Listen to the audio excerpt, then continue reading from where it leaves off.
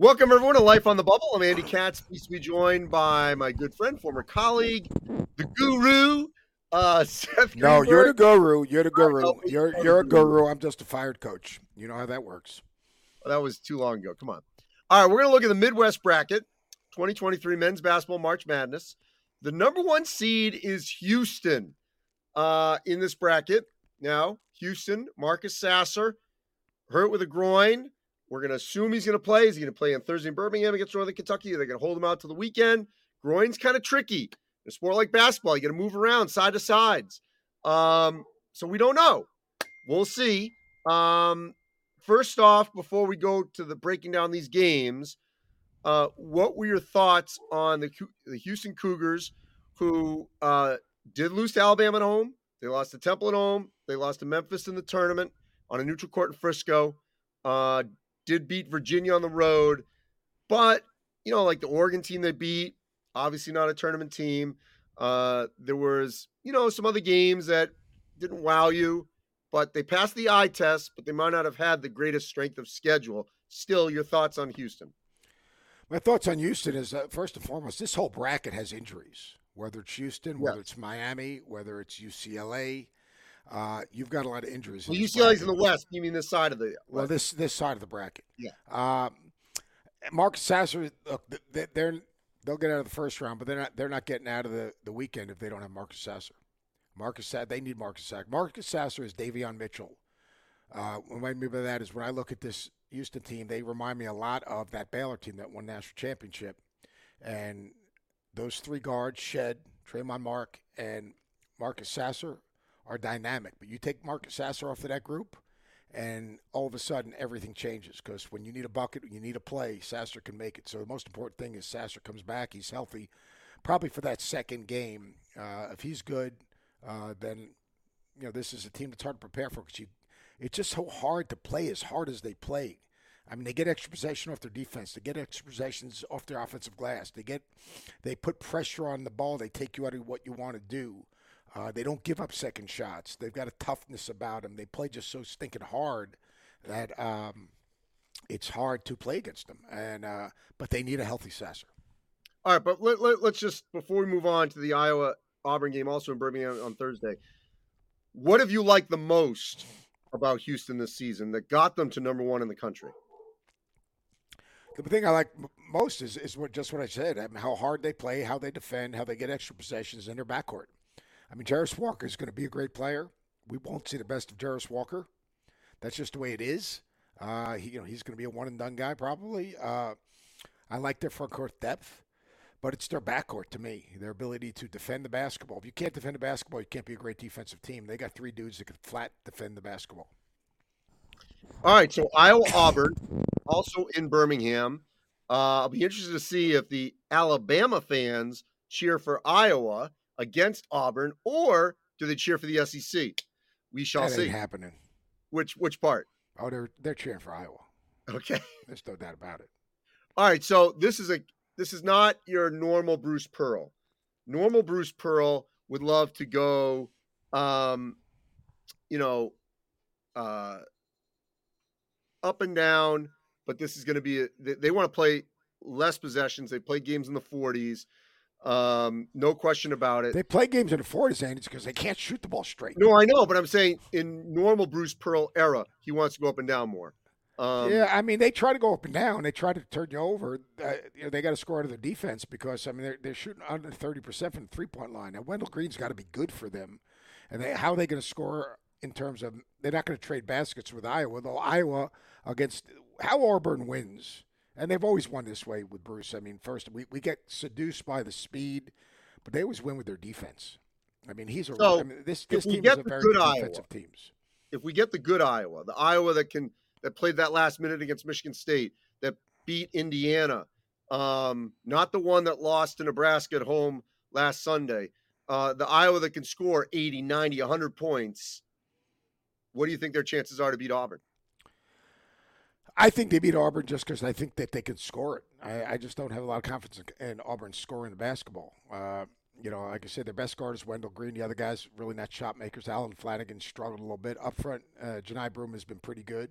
But I look at this Iowa team, they run real motion. They're hard to match up against. I think Murray's been really good. Rabaka has been really, really good.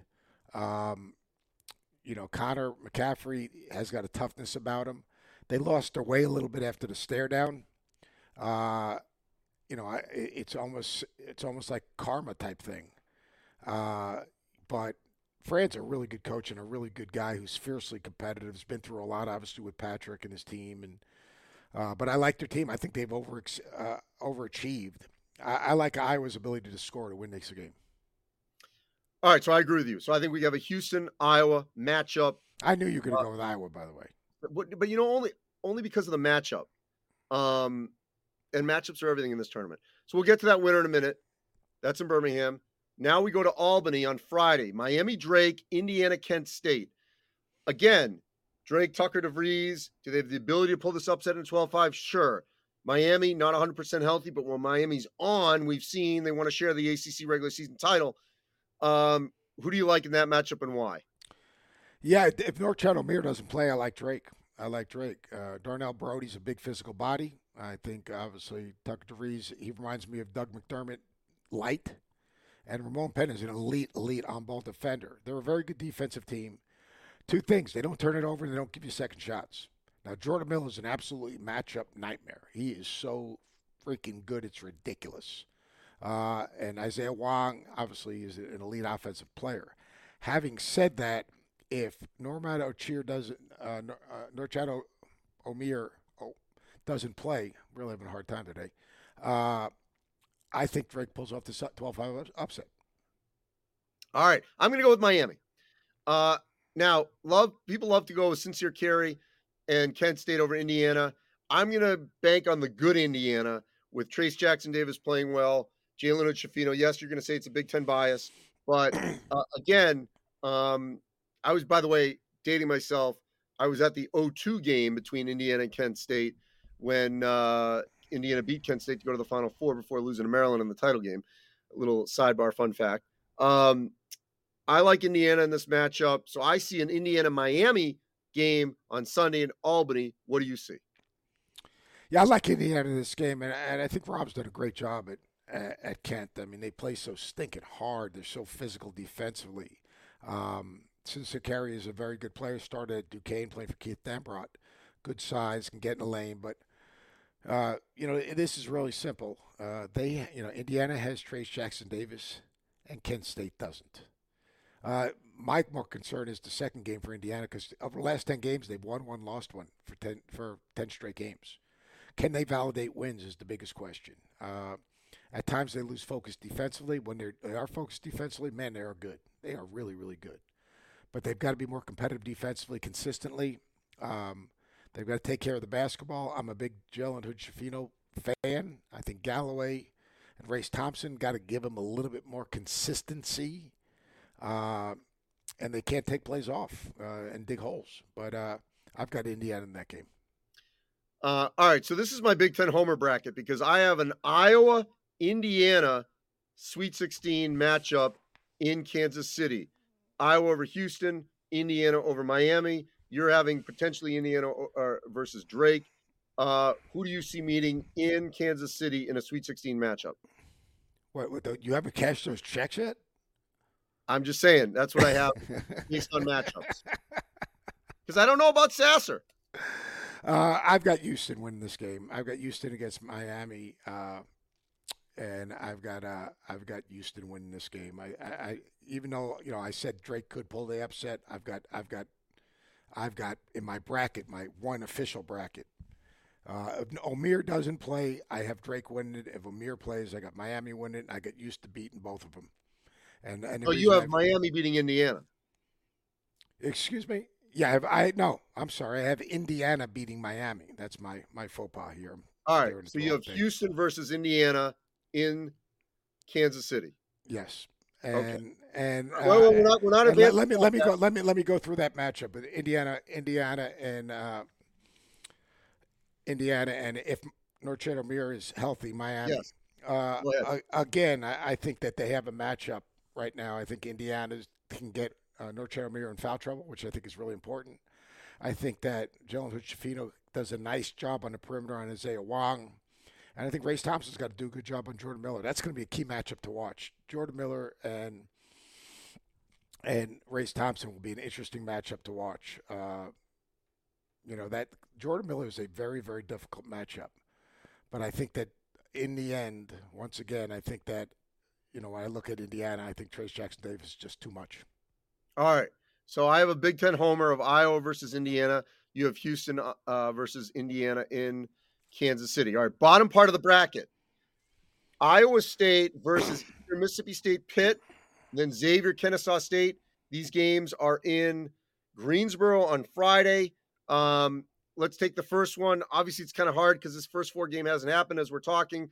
But who do you like, regardless of who Iowa State plays, I guess? Go ahead. It's really interesting. Originally, I picked Iowa State, but I'm going to pick Pitt to win this game. I think Pitt's experience. They've got literally 4 fifth-year seniors and Federico, and they bring Nike Sabandi off the bench. I think that Iowa State can get stuck offensively. I don't think that Iowa State will be able to keep this Pitt team on the sidelines. I think they'll play the middle third of the floor, which is so important against that defense. And I think that Pitt will pull off the upset.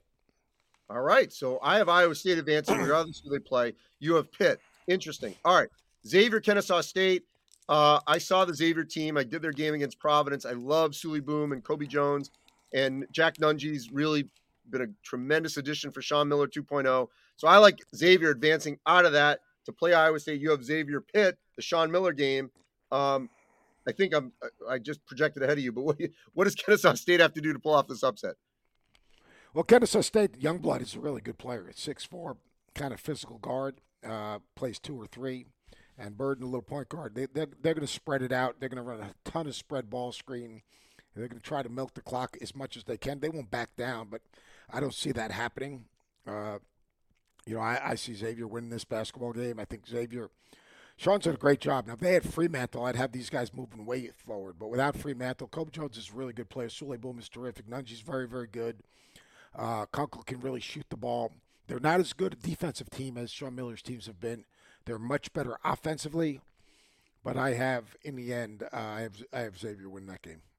All right. So you have a Pitt Xavier matchup. I have an Iowa State Xavier matchup. We'll advance that in a moment. Let's go down to Thursday in Des Moines. Texas A&M Penn State 7:10. Texas Colgate at 2:15. This is another Big Ten homer, but it's based on facts, which are Penn State is playing really well. 6 quad 1 wins in the last 17 days. They were right there to beat Purdue at the final. They're a real tough matchup. The way Pickett can back you down as a big guard. And they got shooters all around. And Micah Shrewsbury's done a great job with this group. So is Buzz Williams. But I like Penn State here. As for Colgate, Texas, look, they shoot a lot of threes, more than twos. But Texas obviously is playing great under Rodney Terry. They just won the Big 12 tournament. So I have a Texas-Penn State matchup in Des Moines. What do you see in these 2 games, and how do you see it? Yeah, I've got Penn State. They don't give up second shots. They don't turn the ball over. Texas A&M really relies on turning people over and getting to the offensive glass. Not a great shooting team. Now, Wade Taylor is as good a guard as there is in the country. The other thing that Penn State does a great job is they don't foul. This is a Texas A&M team that plays downhill, likes to get to the line. I don't think Penn State will put them on the line. I think they'll play more gap. Offensively, Jalen Pickett's one of the toughest matchups in the tournament. His ability to back people down, draw double teams, and then they just spin that thing out and they move the defense and you're playing behind. They own the tempo of the game offensively and defensively. They do not foul. They don't give up second shots. They set their defense. I got Penn State winning that game. And then I've got Texas. Coach Langels, what a great job he's done. I mean, I'm not sure how much longer he'll be there, but he has dominated the Patriot Conference. It's really been impressive. Having said that, Timmy Allen doesn't play in the Big 12 Conference Tournament, and Texas owns the Big 12 Conference Tournament. Serge Rice comes off the bench. Now he starts. He puts up big numbers. I really like the way Dylan Disu is playing right now. In the last, 6 games, he's averaged about 14 points a game. Their backcourt, Marcus Carr is a terrific closer, so I've got Texas winning that game. All right, so Penn State, Texas, we both have. I'm going to pick an upset here. Penn State, Big Ten homer, advancing to Sweet 16 against Iowa State, beating Xavier. You have Pitt, Xavier, Penn State, Texas. Who do you have advancing to Kansas City in the Midwest? I actually have Pitt winning that game. I have Pitt beating Xavier with their offense, with their physicality, with their maturity. It's two of the oldest teams in college basketball. Pitt is not a great defensive team. With Fremantle, I would have had Xavier win that game. Without Fremantle, Nellie Cummings is playing well.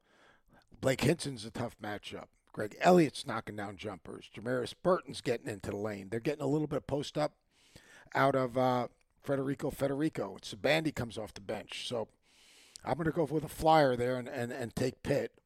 And on the other side, I've got Texas. I just think Texas is – I just think they're a really complete basketball team right now. And they have the discipline defensively to stay home, and they won't have to double those backdowns because they can play a big guard on Jalen Pickett. So they can stay home and play Jalen Pickett one-on-one, which will enable them to run Penn State off the three-point line some.